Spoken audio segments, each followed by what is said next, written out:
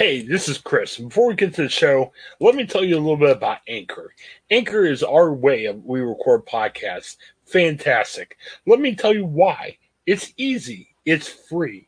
There are creation tools that where you can record and edit your podcast right from your phone and your computer. Anchor will distribute your podcast for you, so it can be heard on such providers as Spotify, Apple Podcasts, and many, many more. You can make money from your podcast with no minimum listenership. It's everything you need in a podcast and so much more. Check out Anchor, and you can find it all in one place. Download the free Anchor app or go to anchor.fm to get started.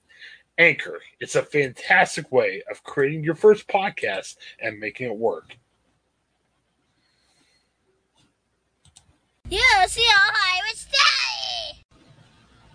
Craig, you gotta be happy. I remembered the name of our show. It was embarrassing. We rebranded our show, and I was at this point last week. I'm like, oh, what are we calling ourselves? But it's a Chris and Craig show. So I got my co-host here with me, Craig. We've got a special guest co-host in Megan Henry from the Columbus Dispatch. Welcome back, Megan. How you doing? Hi, I'm doing well. Thanks for having me. How are you guys doing today? Doing great.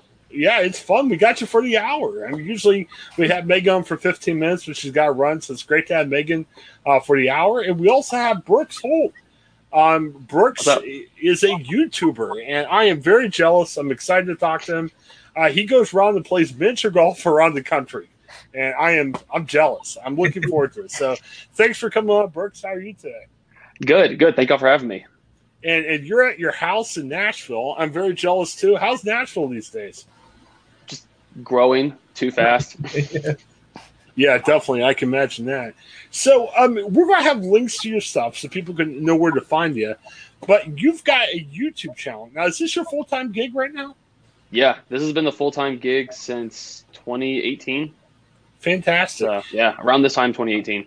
So you go around with your girlfriend and your family, and you play miniature golf every day? I mean, how does this work? I got so many questions about this. It's deceptive if you just take it from what you see online. So, like, we're home basically for the entire summer just because it's so hot. So we'll go out and film, like, 30, 40, 50 videos, stockpile them because we have to get back and edit them and do all of that stuff for the ones that I do, and then just slowly release them 3 or 4 a week. So if we film 30 videos on a trip, we're good for 2.5, almost 3 months. And then that just adds up and adds up and adds up. Like, we're still releasing videos that we shot like April, May, June of last year. Like, we still have stockpile from that. And we just intersperse all of that. That's why you see us, like, we'll be in Denver one day and Orlando the next day and hopping all over the country. It's just a variety bag, basically. So what's a road trip like for you guys? I mean, are you gone for weeks or? Sometimes, yeah. Like, we did a trip. The longest trip we've ever done was last year, actually, right during COVID. It was like May, June, July when stuff started opening back up. Okay. So we just needed content. We're going to run out of content if we don't get on the road because when COVID shut everything down.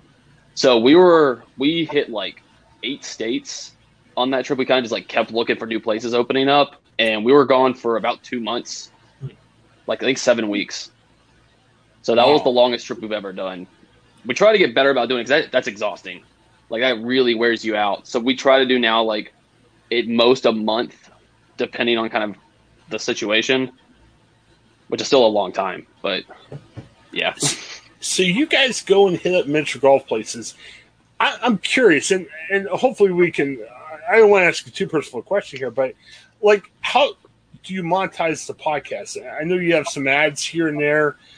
Do these places pay you to come out and check out? Because it's got to be, I mean, you've got 192,000 subscribers, so it's got to be good publicity for them if you go play somebody's golf course. I mean, how do you make the business part of what you do work? It's, so right, I can go into the second part afterwards, but for just YouTube, just the YouTube side of things, it's 98% ads. It's all ads. Like, I've never asked for we've only had probably less than 20 courses even ever comp a game for us. Like, most don't even know who we are. Very selective ones either I'll reach out to and try to work something out to film early, and then I'll be like, hey, if you can comp the game, like, we'd appreciate it. or they know who we are, like our friends or whatever, and they'll like just let us play for free, which is always appreciated because I mean it's expensive. Like some courses are really expensive, but no, like 90% do not even know who we are. We just show up, pay, and walk on the course. There's like, oh, this dude's got a camera. Like usually people are like, oh, you're gonna take pictures. And I'm like, yep, because it just ends the conversation easier, and we just walk off, start filming. Well, it's 98% ads. Yeah, I thought it was strange because I've been watching random videos of you guys, and I can't remember which ones I've seen, but there was one where you had gallery. Like you had 6 people watching you for a couple of holes. And I'm like, whoa, this is crazy. If it's the one I'm thinking, I think that was out in Texas, if it was the course that I'm thinking. And people just recognized us like a family saw us and they knew who we were. And then they were playing in front of us, and then they just waited at the end. Like that wasn't a planned thing. They literally just like, hey, let's see them finish. And we're like, okay. Well, okay, sure. And it made it into the video. That was not planned at all. Most of the time, no one knows who we are. Well, we try to fly really under the radar. Yeah, and you got to be doing something right because I've seen other YouTube people where there's ads all over the place. You can't go 10 seconds without dropping a commercial here or there. And so people don't know you're coming and everything else. And that's surprising because I got to think, miniature golf places, Megan could talk to us, I'm sure. Like many other businesses are struggling right now with COVID. And man, if you called someone and said, hey, I got 192,000 subscribers, I'm going to play your course, you'd think people would pay you for that, right? Like, it's kind of a double-edged thing especially with all the COVID stuff too. Like, I don't want to take like anyone's money. Like, I'm doing very fine just on the AdSense side. So like, we're going to show up and play regardless. So like, I've always thought that was kind of weird asking like, hey, pay us and we'll come film your place, but I'm going to do it regardless. Like, I don't like that kind of that mindset because I'm in a very fortunate position. But like back in probably 2018 and 2019, we would try to reach out to like every course, just like, hey, we'd love to come by. Like even like, what's the least busy time? Mm-hmm. Which is why usually in videos like you don't see anybody there because we're filming like weekdays when kids are in school, whatever. Like just hey, when's the least busy time? So we'd love to come by and film, and I'll get like 1 out of 30 responses from the courses. Like no one responds. Mm. And like after that, I'm like, okay, well, I'm just not gonna bother trying. I know what works, so we'll just show up and pay and do our thing. And if they recognize us when we get there by whatever weird chance, cool, we'll go from there. But it's just like it wasn't worth my time anymore trying to do it unless it's a very specific course. If it's just like a whatever course, doesn't really matter. And that's just kind of been the way we've been doing it since basically 2020. Okay, so I gotta get in your origin story. It's your girlfriend, right? Alicia, right? Oh, Holton. Yeah. So did you meet her before you did this golf thing? How did things start with that? So we met in 2015 when We As Human was still a thing. So we both met at a mutual friend's party. Okay. And then just hit off and we started dating. And then the mini golf stuff didn't start happening until full-time until 2018, excuse me. And like we'd randomly film I was doing like the daily vlogging thing ever since We As Human ended in 2015, just trying to make something work and try to make a little bit of money from YouTube doing that. And then we did a random mini golf video that's from a course that's in Franklin, Tennessee, actually, where I was living at the time. It did really well for the size of the channel at the time, like 2,000 subscribers. It got like 50,000 views. It was like, oh, cool. And then we kind of just slowly, just over time, started doing more as just a vlog. And then we're like in 2018, I wonder if we could actually turn this into something if we did just like nothing but mini golf. Let's just see how people respond to it. And it just went full time into that. And you're a drummer by trade. You play with some bands that were down in the Tennessee area. What made you decide mini golf? Like, was that something you guys enjoyed? Was it was that a popular date that you guys went on? Why mini golf and not frisbee or? It was that video. It was that one video in 2017 that sparked it. Like, so I was doing this daily vlogging, like vlogging my day, which was very boring in hindsight. Yeah. After the band thing ended and I wasn't doing any touring or anything. And then when we did that one course in Franklin, it did really well. It was like, oh, interesting. Like this got 25 times the views that a normal video got. And then tried it again. It just courses around the area. And they all did relatively well, especially compared to the other like vlog stuff I was posting. So it was like, okay, people really seem to like this. Let's just see what we can do with it. It's fun. Like we grew up. My grandparents have a place in Myrtle Beach, South Carolina, which is literally like the mini golf capital of the country. It's got like 30 courses within like 20 miles. It's ridiculous. So we always played as kids and stuff like that, going to the beach or whatever. So it's like, it's fun. Let's just see what happens. And then it just very quickly snowballed in 2018 into what it became now. And now I'm just the mini golf person. Like, people don't know. 99% of the people that know who I am do not know what I did before this, which is really funny. Yeah. And how has she reacted to this? Because here's my wife. You know, I'll take her on a date once, she'll have fun, and I'll be like, all right, let's go do the same thing again. She turns up her nose and gets mad. Is she good with still doing miniature golf, or is she like, come on? I mean, I'm sure you have other dates. I'm sure you have other things you do together. Yeah. But does she ever get tired of miniature golf, or is she still in? I mean, not when it comes to like just in general. No, like we'll both get sick of it at the end of like a long trip, which is nice that we can do. Like, we'll go film for a month and then not have to play again for 3 months. Like, and then you kind of get the itch to like, that'd be fun to go do again. So we go do it. But it works out because it did happen so gradually. It wasn't just like, hey, we're going to do this and it's all forced upon. It was kind of like, it just fell into place. But like, she likes to travel and so do I. So like, we'll always try to work out places. It's convenient that most tourist destinations, relatively speaking, are where a lot of mini golf is, because that's where tourists are going to go and spend their money. So it's kind of like a work vacation for at least half of the places we go. Like, a lot of beaches have mini golf, which she loves, like Panama and places, Destin, places like that in the Gulf. And like Orlando's got a lot of mini golf, and there's Disney and Universal down there and stuff like that. So it kind of works out. It's like, hey, we got to go film for 4 to 5 hours, depending on the situation, and then we can just go do whatever we want the rest of the day. So like, we get to see the country, and it's kind of like a work vacation. So it's a lot more balanced than it comes across. Like, it's exhausting a lot of the time, but we try to keep it, now that we know kind of what we're doing more, really well balanced, so we don't get burned out, because otherwise we would. I was having a tough time. I was watching one video where they were at a Tiger Woods miniature golf course. So Tiger actually designed a miniature golf course, and they were trying to hit this shot, like this putt that you could win something major. They literally did 300 putts, and I was having a hard time sticking around for the 300th putt. And how was that for you guys? I mean, you literally did 300 putts in an hour, man. Dude, it was hot too. Like, that's Florida. Like, they worked with us, which is the only reason why we were able to do that. So like, we got to keep trying. Yeah. And yeah, I literally ran my camera and my phone battery dead. Like, we weren't going to stop. So it's like, every time, like that 1 out of 20 times that it actually like hit the cup and bounced out, if you saw the video, it was like, oh, we can just do that again. It might bounce in. And it was kind of like a re-spark to get you going again. But dude, that was exhausting. We were and we had just filmed 2 other videos, the 2 other courses there before that too. So like, we were already tired and hungry. And then trying to do that, we're like, oh yeah, it'll probably take us like 45 minutes. Like, how hard could it actually be? 2 hours later, and it's like, okay, we were wrong. And your girlfriend was playing for Apple Watch, right? Yeah. So she had motivation. We just made like a funny bet with it, just to, one, just because like, hey, it's incentive, and 2, it gets people to stick around to the end just in case someone makes it. So it's a win-win. Well, just a reminder our listeners, we're talking to Brooks Holt. He does a miniature golf channel where you can see Brooks and his girlfriend and your mom and dad. So does your mom and dad live in Tennessee? Do they travel with you? Because I see they show up on some of these shows too.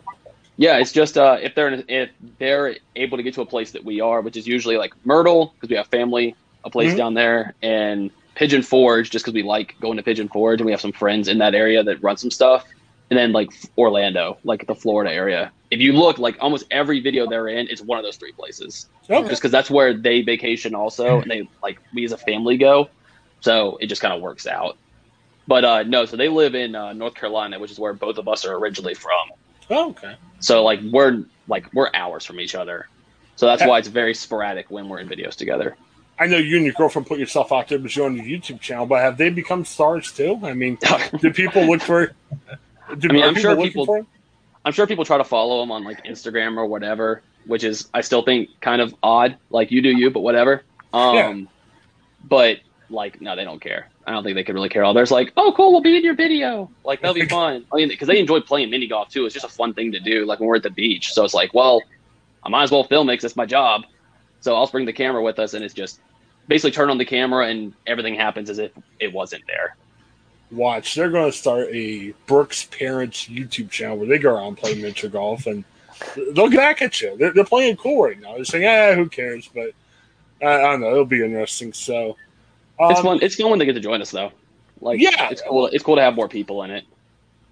And it's funny, too, because you guys play well. You guys play some courses really well, and you guys don't play other courses well, too. I saw a comment once. People were saying you guys should be on Holy Moly, the ABC miniature golf course. Have you ever thought about that? So they reached out. I've talked to them before. Wow. Yeah, for season 1, kind of. And then season 2, they were like, hey, I think they just sent it to, like, every person in, like, the golf social media realm, probably, like, hey, we'd love for you to audition, blah blah blah, whatever. And the audition was when we were going to be already in Florida on a filming trip, and it worked. We did it. I'm glad I said no, because that trip was right before it was. January and February of last year was when the filming would have been, and we filmed like 50 videos, which got us through COVID. So if I would have said yes, we would have not had enough content to make it through, and I wouldn't have known if I would have made it on the show. Like, I might not even been what they wanted and put it into the show. So no, I get comments about it all the time. And I'm like, I've been asked. Honestly, I'm not the most interested. Like, it'd be a cool thing. I've said before, like, it'd be cool to not even be on the show, but like show the course, like, for a video for us. Because like, you only see a very tiny percentage of it on the actual show. Like, it's more of the gags and all that, which is fun. But I think it'd be really cool to actually like play the course and show people, and then you could see the entire thing, like everything that got, like, the people had built for that project. And I suggested that to them, and then I'm still waiting a year and a half later to hear back. So I don't think they're interested in that part at all. Oh man! So I was like, okay, I'm good. So I just don't even respond to those comments anymore, just because I've answered it so many times. Are people more excited about miniature golf now? I mean, see, here's the thing, and Craig wasn't on the show at this time, but last year I got in this really weird cornhole fix where I'm buying a cornhole set. I had a professional cornhole player on. I'm almost feeling that way toward miniature golf, and mini golf's a nice COVID-safe thing to do. So, are people more excited about? Do you hear from people saying, "Man, I'm playing mini golf more. I want to be like you guys"? It seems like, honestly, it seems like it, and I joke, I do not mean this at all, but I make the joke, like, did we help with that? Because I feel like we really brought it back into the limelight a little bit just from the YouTube stuff. Because it seemed like 2019, 2020 was when it started, like, really spiking up. Yeah. And I'm like, was it just a coincidence? And obviously it benefits me because people are searching and they're going to find me from it. Or was it the other way around? It's like, oh, these people are getting a lot, this type of content is getting a lot of attention, so then more people are going to see it because of that. Right. And then it all just kind of springboards off of each other and just keeps going up. I have no idea. But I ain't complaining because it helps me. Yeah, I'm not seeing that many other mini golf channels. Maybe I'm not looking close enough, but there's a few golf channels that'll randomly do mini golf that I'm aware of. But I think when it comes to like, hey, this is what we do, it's not a side thing. I don't think I know not to the scale. I know of a few creators that do it, but not to the scale and consistency that I think that we do. Because we're fortunate that it is my full-time job. Like, I have to do this. Yeah. It's like going to work like anybody else. So I have to keep making the content. All right. Now, I got to apologize. I'm hogging you up because I'm into miniature golf now. Well, I got Craig and Megan, and I'm sure are listening, but they're like, man, we want to ask a question too. You have any questions for Brooks, Megan, or Craig? Megan, you can go ahead first if you like. All right. Yeah, I got a couple. What is your favorite course that you've played at? So there's 2 or 3, and I can't say one of them because the video hasn't been released yet, and it'd be a spoiler to one that's coming. But it's a very cool course in Texas, and it's huge. So whenever it gets released in the next month or 2, it's just a massive course, and you'll probably be able to figure it out. Besides that, Mount Atlanticus is really fun. That's the video in the course that probably blew the channel up originally the most. And then parking outside Chicago is really fun. I like more gimmicky stuff a lot of the time than just like, hey, this is a straight up skill based game. Like, I don't care. I like the gimmicky fun stuff. And then like Crave and Toy Box up in Pigeon Forge. Like, those are 3. It depends on my mood. Like, if I want just like a really simple, like, themed course, or the Disney courses, or if I want something a little more skill based, and then that's the video that hasn't been released yet. Okay. Nice. So it depends on my mood, which direction I want to fall.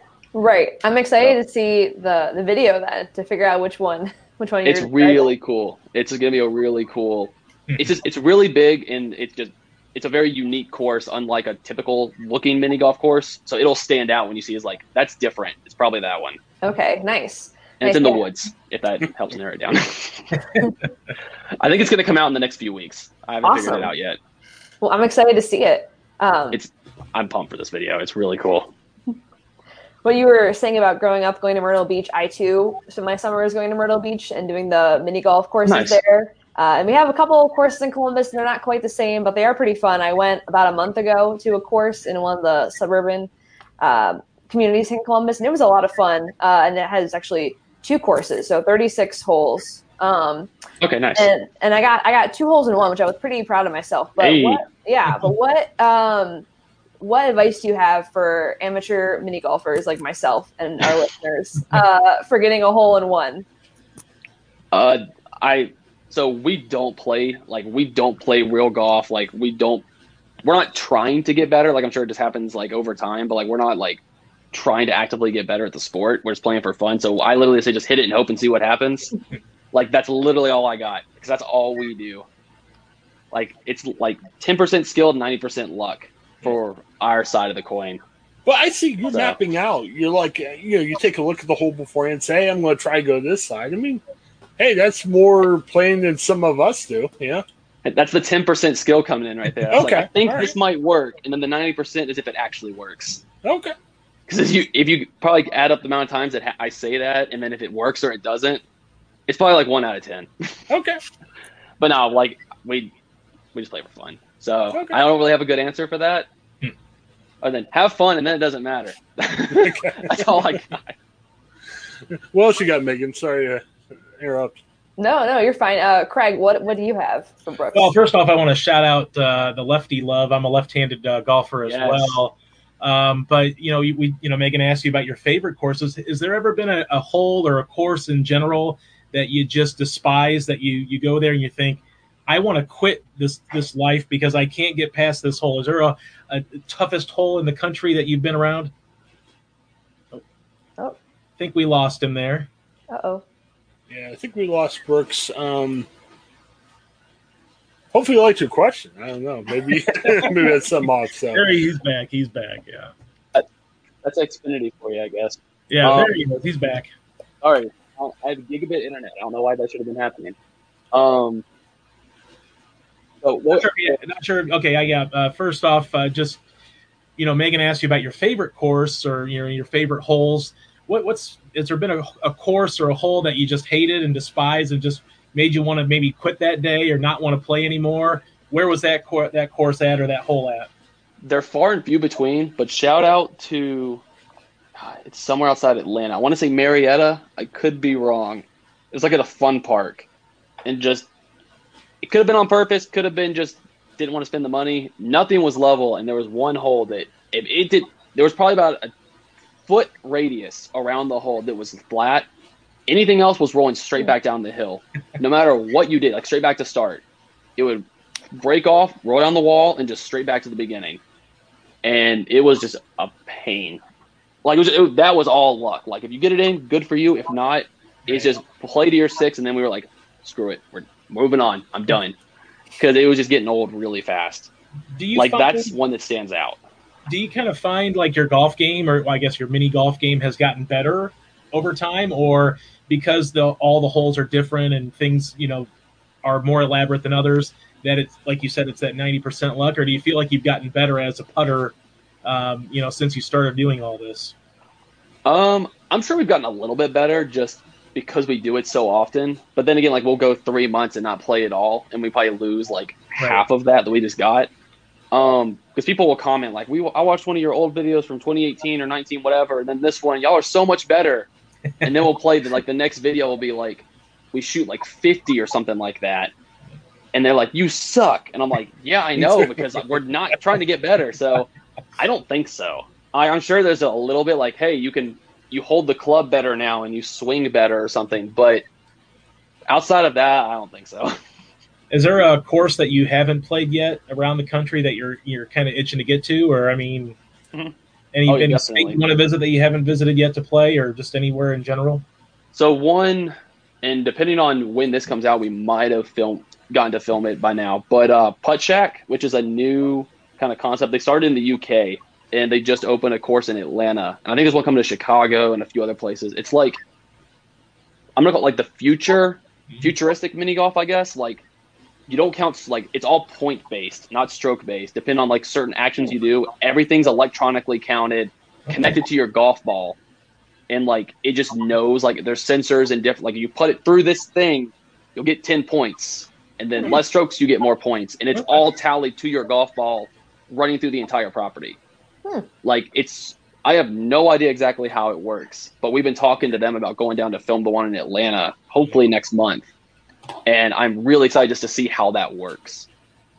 So it's kind of like, if you think about kind of like how Topgolf works, like how the balls work, similar concept shrunk down is what I understand it as. So I'm really curious to see how that works. And I think my final question would be, you know, do you kind of feel like at some point or another you're going to stop doing this, or maybe is it something that you're going to do for as long as you physically possibly can, or, you know, do you vision yourself being like a 70-year-old man playing mini golf with your girl and you know, having fun on a new course or a course that you've played 20 times? Yeah, that's a question that I like have existential crises about all the time. Like, how long is this going to work for? Well, I apologize then in advance. So no, it's definitely a thought I've had before, and I kind of look at it. It's kind of like the dude perfect mindset is kind of how I look at it. Like, it's one of those. I feel like mini golf is one of those things, just like their trick shot stuff, where it's not what's the word for it? A time based, or no, not that. Like fidget spinners. Like, it was a very like, whatever year it came out, for like 3 months, it was everywhere, and then no one cares about it anymore. Can't make a channel off of that. But mini golf, I feel like one of the things, like, you're gonna have people that grow out of it, and then you're gonna have people that are gonna grow into it. So the channel will stay relevant is my first hope. And then I'll do it as long as I enjoy it, because again, it's kind of like work vacations. We get to travel, we get to do all this stuff, and then we just film for a few hours of the day, and then get to do everything else. It's no different than doing like a 9-to-5 job at that point when it comes to this time basis. So no, I'm like, as long as it can pay the bills and it does well, like, I don't see myself. I don't know why I would stop. As long as it keeps going up slowly but surely, like, I have no reason for that. So fingers crossed. Well, and great questions from Craig and Megan. A couple things that I want to ask you real quick, and we'll want to keep you too much longer. How do you know, like you talked about, you had 2,000 followers when you first started this thing. How do you know when you can really sit there with a YouTube channel and say, holy cow, we're to a place where this could become full-time? Like, is there a certain number when you start having that conversation? Oh yeah, there's definitely a number. Like, when it can, I mean, you can kind of see it. You can see like the graph going up or whatever financially. And then just once I feel like when you can kind of take what a normal 9-to-5, like average 9-to-5 job would pay. If you can do through YouTube, it can pay your bills and expenses and all that. It's kind of like, if it's consistent for a few months, why not? It's kind of the way I look at it. Okay. Like, it was a very natural situation. Like, it wasn't just like we're going to take a chance. Like, when we did that trip in 2018 that blew the channel up, like, we took a chance because we had the money to do it from all the money that was saved the year prior. And then that was just like, okay, now this is making enough money that it's completely able to replace everything. Well, Megan, Craig, and I are going to spend the next half hour planning our YouTube channel. So thank you. Very good information. And I should have asked this beforehand. In Ohio, we're based in Ohio. You can list all over the world. But is there an Ohio course that sticks out? I think you were actually at Westfield Mini Golf. That may have been the one that Megan was talking about in the area. Did that stick out, or was there another Ohio course? I know it's unfair to ask, but you've been to so many different courses. But yeah, a lot blurs together. I know there was one. It was at a dairy farm. Udders and Putters. It's in Yellow Springs or something like that. Okay. Ohio. Like, not because it was an amazing course, like, it was fun, but not because it was like amazing, standout, whatever. But just some really random stuff happened, like, while filming it, and then for some reason that place stands out to me. Like that one does. Magic Castle in Dayton stands out. That was a good course. Now, Yellow Springs, Dave Chappelle lives around there. Yeah. Which is really? You didn't see Dave Chappelle working because he's shown up in strange places around Yellow Springs. It's a crazy Maybe story. he was playing behind you or something. Yeah. Hey, Never know. it's very possible. Okay. Like, I remember that place being like in the middle of nowhere. Like you feel like we drove forever to get to it the first time. Yeah. And then so that one stands out. Do you ever go to these elaborate courses and all these, like, you watch some of the YouTube and you'll see some of these elaborate course designs, and then you go to like, can you ever go back to like the normal standard, what you think of windmills and, small little nooks and crannies? I mean, can you go back to those sort of mundane courses like you would see at a normal town and normal cities, or can you play those and have just as much fun? I mean, I won't argue that like the crazy wacky stuff is definitely like it once you play it, it's like it's hard to compare. I feel like it's not fair. Like if it wasn't for YouTube, if I was to pick, I would definitely go the other way like 99% of the time. Okay. But for the job, yeah, I'll go back and do it. But yeah, like once you play some of these bigger courses, like it's like I make the joke like whenever I see a fireworks show after seeing Disney's fireworks, Right. It's like, oh, watch them, but it's not the same. It's a totally different thing. Probably don't get as many clicks for the the standard bearer kind of courses that have been around for 60 years, I would imagine. Right, yeah, that part helps too. When you get to a course and you look at like this is going to get a lot of views. Right. Like that's a nice feeling. Okay, but it's still fun regardless. Sure. Awesome. Let me ask you this one more thing and we'll let you go. Thank you so much for your time. You've done a lot of music. You play drums for bands and everything. I know after COVID, it seems like every band in the world, Christian, mainstream, otherwise, I'm sure going to be touring because, they're able to tour now. Do you ever want to get back into that? Like, playing with a band if you get the call or even on a part-time basis? What's your thoughts about that? So I always make the fun comparison that I feel like we're living like 80% of the same lifestyle as I was living when playing in bands, except like unless you're in a really big band, and I wasn't. I love my time, especially with We As Human. Those were some of my good friends. We're not sleeping in sketchy hotels now. Right. We're not having to eat like just McDonald's dollar menu because it's what we can afford. Yeah. And we can like take regular showers, and I'm actually like making a living with it. So I've really never honestly had like the desire. Like I'll look at a random video from the We As Human days, and be like, man, that was fun. Mm. But what I do it as a one-off. If the guy's like, hey, let's just do one random show. Yeah. Man, it would be rusty. But yeah, I would do that. But like, hey, do you want to go out on a tour? I'd be like, nah, I'm good. Plus, I have not touched a drumstick since 2019. Wow. No, okay. 2018 probably. Wow. So like, I haven't played at all. So like, makes perfect sense. Like I feel like we travel.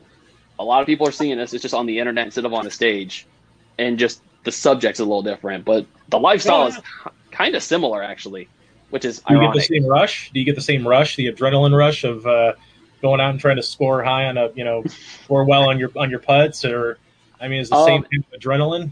For the YouTube side of it, it's more so like when you have a really cool course and you're like a really cool video and you're really happy with how the edit is, like the one I was telling Megan about that I haven't released yet, and pressing that publish button. It's the adrenaline rush of like, is it going to do well or is it just going to crash and burn? Because you have no idea. Right. It's a completely random guess. So that's the adrenaline rush, is the seeing what the public thinks about it. Like we'll get excited for certain courses for sure, but that's the bigger adrenaline rush for me. Okay. Is on the business side of it, is seeing if people actually like it. Well, I know what you mean, Brooks, because we're all journalists in Ohio, and I can't speak for Megan and Craig, but I think they got the same feelings we have. When you pub that story or you put on social media, it gets exciting. You want to make sure you have a story that gets a lot of clicks. So, we definitely know what you're going through. Especially like, when you see that video start to like take off a little bit. Oh, yeah. Ooh, something good could happen here. And that's when, that's an adrenaline rush. When I write, I don't write as much as those guys do. Maybe I'm revealing too much here, but I like to look at my analytics. So I like to stare and say, wow, my story's got a lot of clicks. It's good. So, hey, I think you're the same way, Brooks. So it makes you feel better. Oh, yeah. I do that too. Don't worry about it, Chris. Okay, all right. Everybody does that. Everybody does that. My face got red, like, oh man, I'm making something weird. But thank you for admitting to that too, guys. I feel like it's impossible not to do that. Right. When you have a career like this. You just you just have to know. You want to know, but you have to know too. So. Oh yeah. There's two sides to it. One side you just want to, and the other side you literally have to. Mm-hmm. Brooks, what's your next goal for the channel? What are some of your goals for the channel for the rest of the year? We're just getting close to 200,000 subscribers, so that'll be a huge thing to cross, because we went from 0 to 100K so fast because we had so many viral videos in 2018, like really quick, and then once things kind of leveled out to like, hey, this is normal, it slowed down a lot. So getting close to 200K is really cool, and then 250K will kind of be like you're a quarter of the way to 1 million, that type of mindset. So that's probably the next goal. I try not to make goals like that because they're completely out of my control, relatively speaking. But that's the next, I'm on the edge of it, I feel like, is that. And then we're going to have a Facebook team that's been growing Facebook a lot because I feel like there's a lot of potential there, and hitting 100K on there, hopefully in the next maybe 2 or 3 months will be really cool also, because we just started that this year. So going from 0 to 100K in less than a year will be a really cool thing to say we pulled off if that happens. So those are the main two, I guess. We'll give you the Chris and Craig show bump, so you'll get there. Hey, thank you later, man. We'll get thank you.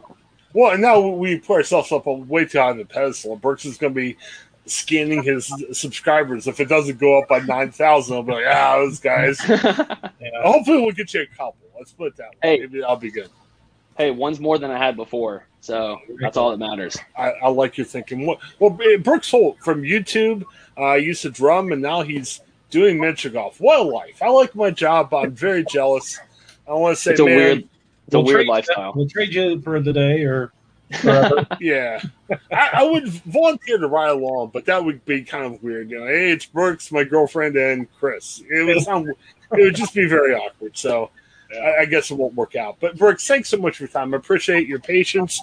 And, love to have you back on when you hit those new goals. So, thanks so much. And we'll link to your YouTube page. All you have to do is search for Brooks, Holt, and you're there. So, thanks for your time, Brooks. We'll be in contact soon. Thanks for taking some time talking to us. Sounds good. Thank you for having me. Thanks so much, Brooks. Bye. Later. Bye. All right. The great Brooks Holt. And thank you for your patience. I didn't know how much time Brooks had. We went way over what we said we would. So thanks to Brooks. I really appreciate it. And just very, very good information. I don't know. I want my own YouTube channel. What would you guys do for a YouTube channel if you could do one? That's a good question. I think what I like playing video games, although I'm not like the gamer type like everybody else is. But I do play NHL, EA Sports NHL. I would probably do like franchise mode games on NHL. That would probably be the only thing. Or singing to my dogs, maybe. I think I could probably maybe carve out a niche there. Yeah, Megan, any thoughts? I think I really enjoy the batting cages, and my friends know that's a favorite hobby of mine. So I'm not quite sure how that'd be a YouTube channel, but maybe going to like some awesome ballparks and seeing, I don't know, how far I can hit, or some kind of crazy, I don't know, thing with batting or something softball, baseball related. Yeah, it'd be fun. I've been on a strange YouTube click recently. I work from home, so you got to put something on you can watch without being too distracted during the day. There's this guy, Zach Hempel, who's a baseball guy. And I guess he used to play baseball somewhere. And he goes to these ballparks, and he gets like 20 baseballs a day, which is very strange.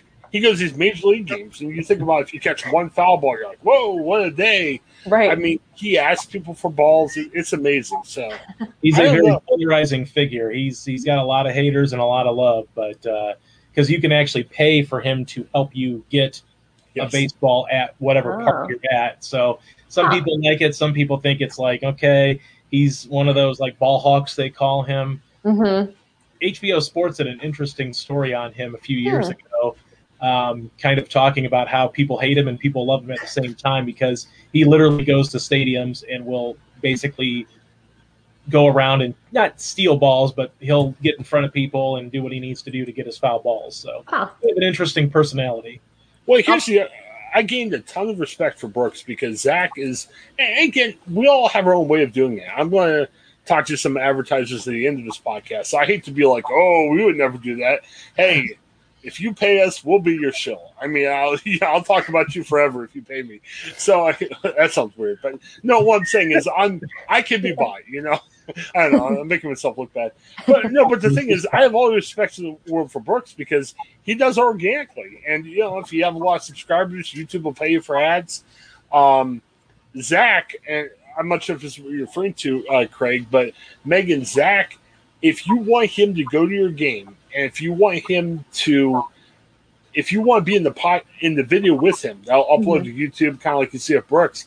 It's $1,000 per game, but people do that, which is kind of crazy. Man, if somebody would pay me $1,000 to be in the podcast, give me a call.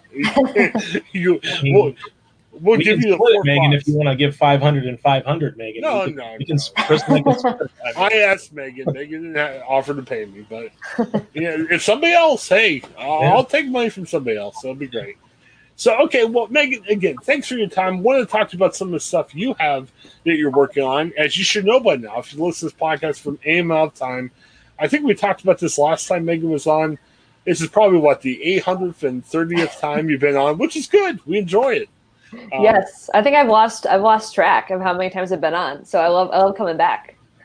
Yeah, I usually talk to you about there's an old SNL joke about like the 5-Timers Club, and they give you a coat or a hat or something. You've gotten lots of coats by us, but thanks as always for coming on. You sent me a couple stories that you've been working on. I wanted to reference here. You're talking. I love when people help others. The church I'm going to. They have a big heart for giving the community. And you talked about this Pinkerton student that has been helping out people in West Africa. What did you find about that? Yes. So I had a family friend reach out to me, send me a link to this GoFundMe for this middle school student in Pickerington. And she basically started this nonprofit essentially, and they're raising money and people donating the school supplies. And basically she's sending all the money and the school supplies that they get to Guinea in Africa. And her family is from there.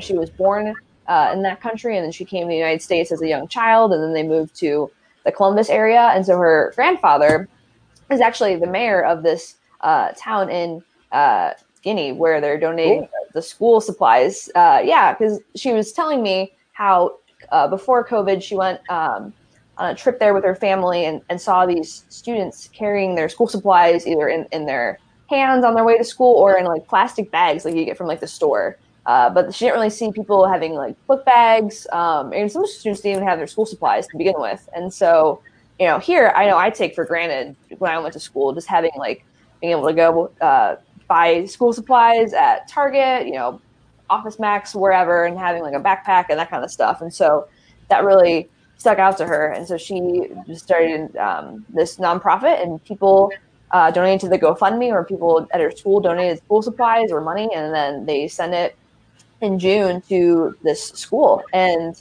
she's not going to stop there. She wants to keep collecting money, keep collecting school supplies to send back at some point, to ship back more supplies. And she hopes, she has a really ambitious goal of building a new school for this community. Since the school they currently have, basically from the pictures that I've seen, it's not very sturdy. And if it's windy or rainy, the rain will come in through the roof and things like that. And so it's not really like the most sturdy or stable of the school. And so it's not really conducive for learning if it's inclement weather. So she hopes to one day build a school for this community. Yeah, very interesting. I also too, and I think I inadvertently included the extra link on here, so let me fix that on our page. But you were also talking about, there's new school buildings opening here in Central Ohio. Yes, there's quite a few. I gotta pull up that story because there are quite a few. I want to get my facts right. Okay. But yeah, so there are at least 6 new school buildings that I found that are opening in the Central Ohio area in the suburbs mostly. And one of them is up Arlington is opening a new high school that's got a lot of buzz, and it's supposed to be very big. They're putting the final touches on it, it seems, and it's a little shy of 40,000 square feet, which is 100,000 more square feet than the previous school, which was built in the 50s. So they hadn't had a new school in 50 plus years, and so there's a lot of buzz around this new high school in Upper Arlington. The pictures that I've seen, I've not actually been in the building, but the pictures I've seen, they have a lot of like natural lighting. One of my friends, I got to take a tour of it because she's an alum and she's in the Alumni Association. She said that the school, when she walked in the front doors, it was the length of 2 football fields. So if you can imagine, like 2, horseshoes, so to speak, the school sounds massive. So that's gotten a lot of attention. My colleague Alyssa is going to be going to an open house here in the middle of August for it. So we'll have a story about that. And then Gahanna also is getting a new elementary school, and it's actually their first school opening in 27 years. And so that's certainly very exciting for that district as well. Olentangy and Dublin both have some new schools. A new charter school is opening as well. And then also in Licking County, Southwest Licking is also getting a new high school. So a couple of new high schools going up in the area. Very good. We talked to Alyssa. I got to tell you, Alyssa's been really busy. Oh, yeah. She's got the school beat in the zoo, and obviously there's stuff going on at the zoo lately, too, so it's kind of weird.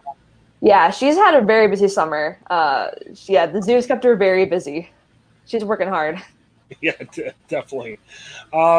It's interesting. I know the school I send our kids to, they're opening. Well, they went to a different building. It's not a brand new building, but they moved. So, what's the challenge that you've heard from people who are going to either new buildings that haven't been used yet, or maybe moving? What's the biggest thing you're hearing from educators as they look at that this year? Is there any challenges they're facing?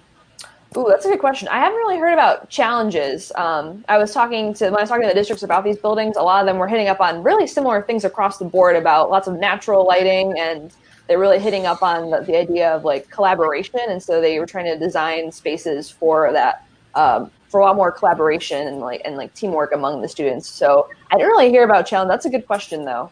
I'm not entirely sure, but I'm going to do a story probably about Gahanna, since it's their first time opening a new school in over 2 decades. So I'm sure there's probably some challenges that came along with that, as with opening any new school or any new building. Well, I kind of think, too, even though COVID's kind of slowed down from the past couple times we've talked, I'm wondering how much of the factor COVID plays into it.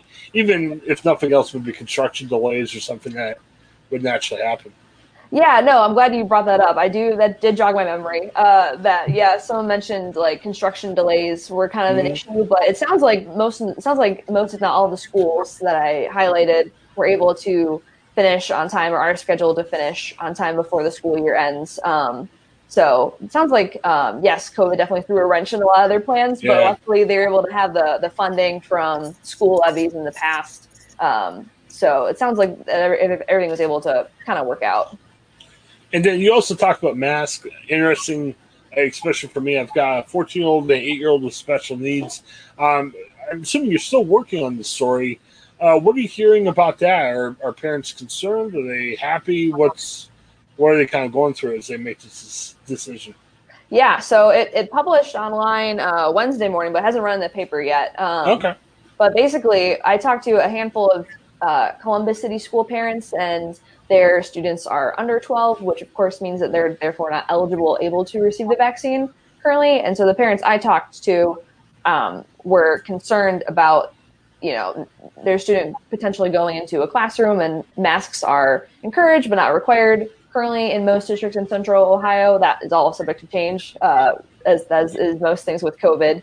And so they expressed concerns. Now, I know that that's just a few parents. I know there are some parents who probably, are in favor of no masks. But these parents, it's interesting because they are each doing 3 different options for their students. One is sending their student back in the classroom, and her student will be wearing a mask. And her parents were saying how it just the social aspects and the online schooling didn't really work. And so yes, it is concerning sending your student to school, but she was like, I'm going to wear a mask. And so they're going in person, but the mom has a lot of concerns, and her daughter has actually diabetes as well. So she's at a higher risk of getting a more severe illness from COVID. And so that's like, what's the lesser of two evils? It's like, you're going to miss out, if you go online than in-person school, but you might, who knows what will happen in school, what illnesses, even more than just COVID, could be in the classroom.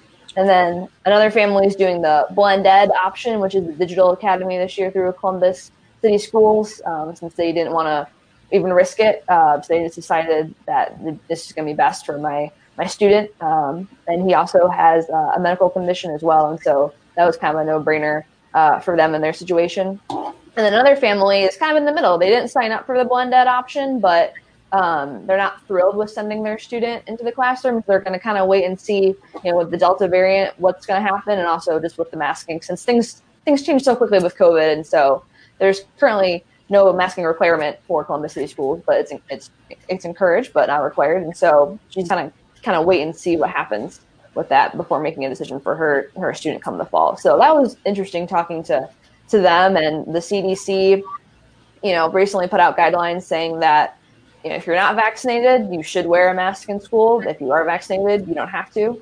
But they were encouraging schools to go all in. But then the American Academy of Pediatrics earlier this week put out a statement urging everyone 2 and up, no matter their vaccination status, to wear a mask in school. So it's kind of conflicting. And so I'm curious what districts will kind of do with this information. I don't envy them.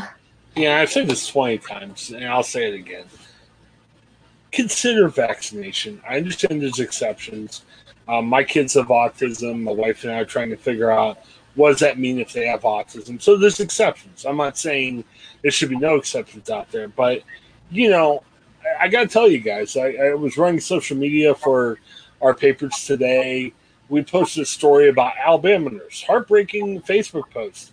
Hey, she's saying, hey, I'm seeing all these people who have COVID, and, they don't think it's true, and they realize way too late. And what are they going to do now? And consider being vaccinated. And I know there's a bunch of exceptions, and I don't want to make this podcast, let's argue about vaccinations, but come on. We're to a point, I just hate how politics get into it. Hey, I'm fully vaccinated. It makes me a lot more flexible to do things I wouldn't be able to do, and there's a lot less chance of me being sick. If I get sick, I'm not going to die or end up on a respirator or something like that. I mean, let's just be safe out there. And hey, I care about people out there. It breaks my heart, and it triply breaks my heart when on my Facebook wall I'm seeing crazy conspiracy theories every day. If you don't want a vaccine, just say it. I don't want a vaccine. But stop spreading out information that could hurt other people. Okay, that's my sermon for the house. Shut up. Craig, before we move on, anything from what Megan said you wanted to ask about? Sorry, I want to group things together. No. I mean, your new school stories was very intriguing. We have a new school coming up in Fremont that I'm covering. Where I saw that you had some links in there about some bond levies that were passed, but are a lot of these, because of aging buildings? Are they because of growing class sizes? Is it a combination? How can you kind of describe maybe what's going on in Central Ohio for maybe a population boom to something that's leading to some of these new buildings coming up? Certainly. Yeah, I'd say really all of the above. I think, like aging buildings, especially in Upper Arlington's instance, it's an older building. But also I think a lot of the Columbus suburbs are just really growing and expanding so rapidly with the student population. So some of the districts are opening an entirely new elementary schools because they just need an extra one. Whereas, Upper Arlington, they just more so, I think, is because they just wanted a new building. But yes, it's definitely is both the older buildings and also in some instances, just the expanding suburbs, and they're just really high numbers. Sure. Are they accounting for potential growth too? Like some schools have like a 20% option to maybe build just in case there's growth. I mean, is that something that they're also looking into because of the suburb growth? Yeah, I believe so. Yeah, like a lot of the new suburban schools, they're not at full capacity. They're near full capacity, which is interesting, but they're not quite at full capacity. So I think that's something that they are looking at going forward as well. I'm a little newer to the education beat, so I've only been through really the May levies. So I'm curious as we keep going forward, in the fall and in the future, at how many more levies we'll see because of that. I'll be interested to see how people react to it. Like after COVID, do levies have a better chance or less of a chance? Not based on educational good or bad, just maybe people say, hey, we got to keep it tight. We don't want to approve these. So it'll be interesting to see how voters react this fall, too. So. Yeah, definitely. I know Alyssa did a story about that very topic, I think, last fall. And so I'm sure we'll revisit it come November again. Very good. Well, hey, before we conclude for this hour, got to talk about pop culture stories. We definitely talk Ohio news. We definitely want to talk about pop culture, too. We have Brooks Holt on we talk mini golf, but wanted to talk about this. And I got to open this up by confessing I'm the biggest hypocrite in the world. I am a huge fan of The Office. I got in a Office rabbit hole yesterday. I spent half my shift having Office DVDs on the background. So I love the show. I got mad because at the end of The Office, Jenna Fisher, poor Jenna Fisher, let me say it this way, because John Krasinski married Emily Blunt. And I'm sure they're in love. It's a great relationship. I'm not saying ill versus John and Emily, but I really felt, I know it was a show. I know it was, you're actors, you're playing roles and everything. But I just thought, wouldn't it be perfect if Jenna Fisher and John Krasinski got married in real life? Wouldn't that be great? So, year or two kind of went downhill, kind of worrying about why John married Emily and all this other stuff. Well, there was a story that came out. Jenna Fisher's talking on her podcast just about memories of The Office and everything. And she dropped a nugget. There was a show that was on CBS for a couple years, Man with a Plan. Extremely underrated show. I loved it. I thought Matt LeBlanc's a funny character. He was great in the show. I'm a huge fan of Kevin Nealon. I'm old enough, I remember when he was on Saturday Night Live. He was great. I still think he's funny. But Jenna Fisher let it out that Jenna was up for the role of Matt LeBlanc's wife in the show. And as it came out, they said no. And part of the reason they said is I don't think people would be cool with Pam, referring to her character in The Office, being married to Joey, the character on The Friends. And, I almost came to blows with people, talking about, Pam and Jim not marrying in real life. But I'm upset about this. I mean, I love Man with a Plan, and seeing Pam and Joey get together would have been fun. I think I missed out. What do you think, Megan?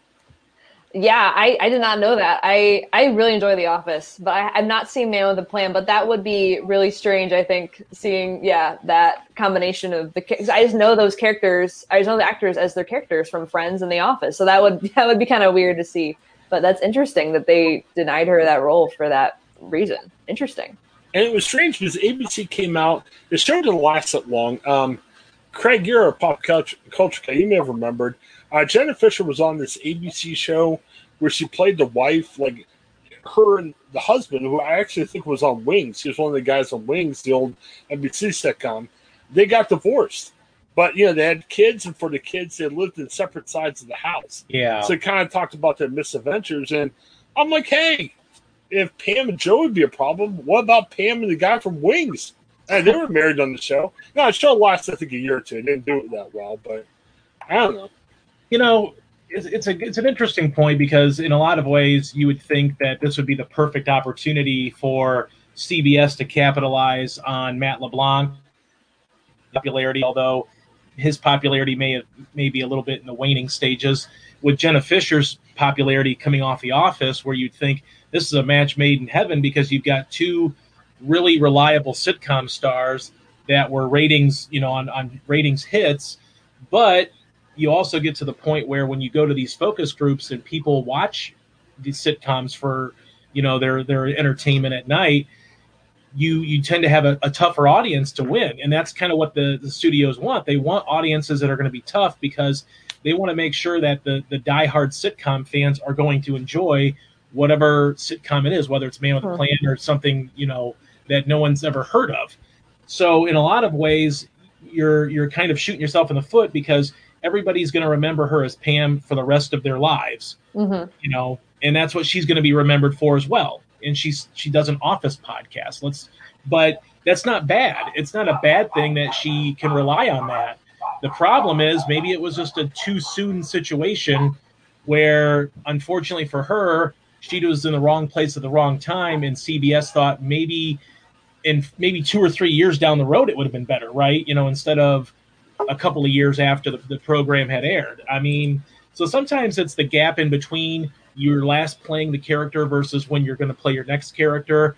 And sometimes it's also people not really buying into you being anybody else other than Pam or other than Joey. I mean, let's face it, Matt LeBlanc, even though Man with a Plan had a small little run, it's never gotten the popularity that Friends has gotten. And Matt LeBlanc has never really duplicated he had a Joey spinoff that did not succeed. And I think a lot of it comes down to people just, you fall in love with a character and you want to see it. You think you want to see more of it.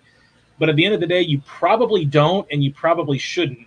Now, as far as her getting, either fired or not, fully hired into this role because of her character meshing in with Joe. Well, Matt LeBlanc's in the show, so you already have Joey then. So why can't you have Jenna Fischer in there too, who is a reliable sitcom star? So I don't really like hearing these kinds of stories, because I don't think an actor should be fired because of something like this, or not hired. I mean, depending on how you want to view it. But I can understand why they're probably thinking, well, are people going to really believe it? The focus group is a finite amount of people. We're not talking thousands and thousands and potentially hundreds of thousands or millions of viewers like you would get on a sitcom on those national programs. But for whatever reason, when you hear that, that's when you get changes to shows or editing and movies and things like that, where people just, they have this say and they really trust the focus groups are going to really, lead them in the right direction. I mean, I did not watch Man with a Plan, but, at the end of the day, I don't know that I would have watched it with Jenna Fischer in it, or with Jenna Fischer and some other person. I mean, you talked about the show that she had with the Wings actor, and I'm blanking on his name. But again, that was, maybe it was because, he was on Wings, but he wasn't the fresh off of a character that everybody remembers, like Joey, that Matt LeBlanc played. So it's a little easier it's a little bit more palatable for people to understand that she could be married to this guy or getting divorced from this guy or whatever, the premise of a show would be. Well, I got to be careful when I say this, because I'm saying this way too much in one podcast. I miss my calling. I love my job. I like working with who I work for. Michelle, if you're listening, you're a great boss. I got to say that. But, I've already offered myself to go along with Brooks' girlfriend to play miniature golf around the country. And now I'm saying I miss my calling as a TV writer. But we solve Man with Pan's problems with one or two simple steps. You write their past characters into the show. So just think, Jenna Fischer, okay? This doesn't have to become the whole show. John Krasinski doesn't need to make guest appearances, but maybe there's references to say, man, I used to be married to this guy named Jim, and man, we had a tough time. I used to work at this crazy office in Pennsylvania. Yeah, don't have flashbacks, don't have a reboot. That'd be fantastic. And then wait.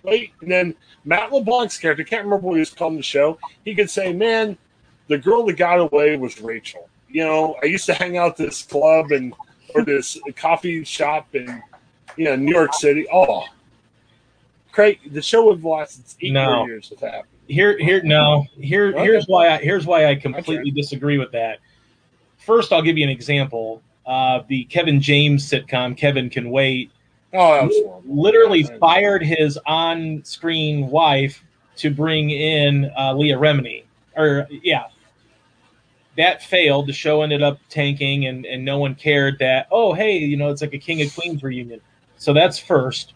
Okay. Secondly, if you bring those two characters from those two shows together, you've already besmirched the name of The Office, which then you're basically saying that Pam and Jim did not last, which no one wants to hear. No one wants to hear that. And I'm a tough time. I'm an Office fan, but I'm not like a diehard Office fan. And even I would say that just people would not watch, because then what you're doing is you're creating a villain in the new love interest. Because now it's like, oh, this is the guy that's taking the place of Jim. Even if he's not like replacing Jim, he's taking the place of Jim. Even if she dumped Jim, it doesn't matter, because now you've broken up America's couple to bring her together with someone that's not Jim, and people are gonna. I don't think anybody would have watched that show. I mean, you're not going to get a 0 rating because I'm sure their parents would watch it, but you're treading dangerous water by saying, oh well, America's cutest couple just broke up, and now I'm going to be with the guy that couldn't settle down for the life of himself into this new sitcom where they're kind of merging together. Okay, I don't know that would work. Well, we got to close in a minute, but let me call Jim out real quick, because we got to be careful. Megan, we got in a conversation like this the other day, and an hour-long podcast turned to... Here we go. What was it, 85-hour-long podcast? It was crazy. So we're going to end this talk in 3 minutes, but let me make this point real quick, and we need to hear from Megan what she thinks about this. Okay, maybe I was wrong. I got mad at John Krasinski because he married Emily Blunt, but maybe John Krasinski's a jerk. But just think about, on the show, the last season, and Megan... Are you an Office fan? Mm-hmm. Yes. Okay. We got mad when Pam and Jim started having problems in the last season. But look, Jim took a job.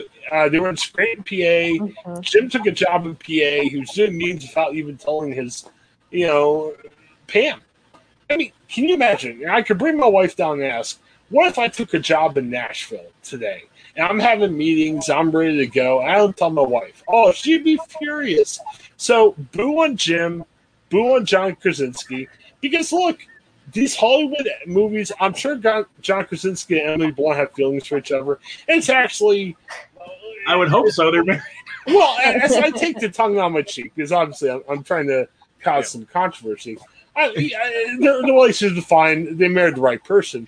But John Krasinski could bit the bullet. It's a Hollywood relationship to say, however I feel about Janet Fisher, it would have done good if I really married Janet Fisher. Didn't happen. So Janet's been through a couple of relationships. Poor Janet Fisher. She's sitting there when she should have married John Krasinski. And look, maybe Janet Fisher should have married Matt LeBlanc in real life. So we can't rectify this problem in real life, but we could have rectified this problem in Man with a Plan, where we could have solved all the problems. Hey, I don't want to break relationships up. Can I say something really quick before Megan jumps in on her final thoughts on it? Okay. Yes. So and now again, I am not a humongous diehard Office fan. I do enjoy it, but I'm not like hardcore every, whatever. But didn't Jim take that job to kind of make their lives better for the future, like to give his family a better future? Or am I completely wrong with that? I can't remember. I thought he took that job to ensure a better future for himself and his family. But he didn't tell us. But he didn't tell his significant other. It wasn't just a significant other; it was a wife. Okay. I'm just throwing that out there though, because being in the paper business, maybe he wanted to spread the wings a little bit and ensure that there was a future job for himself and to make sure that he could, continue supporting his family. So I just wanted to say that. Megan, the floor is yours. You can please, Megan. Maybe you can break the tie here between Chris and Emily. Yes. don't put me in the middle. I'm already a child of a divorce. I don't want to get caught in the middle. All right. No, I did not like how in the last season of The Office, I love the show, don't get me wrong, but I didn't like how in the last season, they were like fighting, and I didn't like that. I didn't like how the writers like wrote that in. Like, I know that, no relationship is perfect, but their relationship was damn near perfect. So that I did not really care for. So I don't know. I like to think of that. I like to chalk that up to the writers as, I don't know, their mistake. I put that more on them. And I take credit for her argument, because John Krasinski could have stopped it.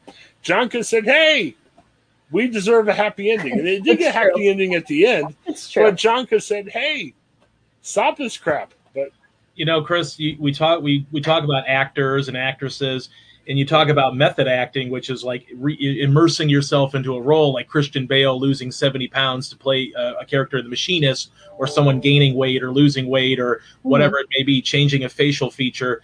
how method acting would it have been if Jim and Pam, John Krasinski and Jenna Fischer, had gotten married in real life? That's method acting right there. You're going to really put yourself into that role and say, we're going to be married in real life. Maybe that's where you should go with it. Yeah, that's what I'm saying. John Krasinski dropped the ball. Yeah. He was like, hey, you're my job here. And, Emily Blunt's winking at me, so see ya, Jenna. Would you watch like a Jim and Pam reboot then? I mean, or because he's married to Emily Blunt, you can't see him being married on a show to Pam in a reboot of like their lives together now. Well, I don't want to break John Krasinski and Emily Blunt up. That would be weird too. But yeah, I don't know. Maybe that's why the reboot shouldn't happen. Okay. Have you guys seen the movie A Quiet Place? There's one. Yeah. That's Emily Blunt, right? Isn't that? That is Emily Blunt. Yes. Yeah. So what are your thoughts on that? Because they're married in real life and also in the movie. How dare Jim direct a movie about monsters and fight? He's Jack Ryan in the Amazon Prime series, so he's like he's like a muscular, like Jim doesn't look like that. Where's his like little shaggy bowl cut and no muscle definition? Come on. Jim, well, John Krasinski, let's don't say Jim, his life went to pot. He married Emily Blunt. He wanted to get buff in this Jack Ryan Amazon thing. And he almost was Captain America. Well, he was like that close to being Captain America. And poor Jenna Fischer, to answer Megan's question, now they're doing movies together. And Jenna's like, what the heck? Could have had this. Yeah, it could have been me. I could have been in A Quiet Place. Could have been walking around. Something tells me that Jenna Fischer is doing quite well with syndication of The Office, along with the podcast. Mm-hmm. I'm assuming she's doing pretty well. But it comes back to family. Hey, work's great. We're all employed. We're doing good stuff on paper. But man, the family ties just. Yeah. So if you're putting Jenna Fischer and John Krasinski back together in real life, do you give them the same kids that were in the show? Like, do you force the kids to become their kids? I haven't gotten that far yet. Well, we got to explore that rabbit hole. Jim's got right to wrong, or John. We got to get somebody on the podcast from there so we can explore this rabbit hole further. Okay, we'll have to do that. Well, we're getting dangerous close to going too long because we got something else we got to record. But Megan, thanks so much for your time. Remind us. I mean, you're as bad as John Krasinski if you're not following Megan Henry on Twitter. But if you are making that mistake, what's your Twitter so we can follow you? Yeah, it's real simple. It's at Megan K. Henry. Don't forget the K. Okay. Well, thanks so much for having me. It's always a pleasure. Yeah, thanks for coming on, Megan. And as always, Craig, it's great to have you on.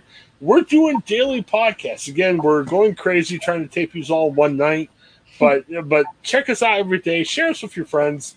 Real quickly, our advertisers, Chase Bank. If you're like, what have I done with my life for the past hour and 10 minutes?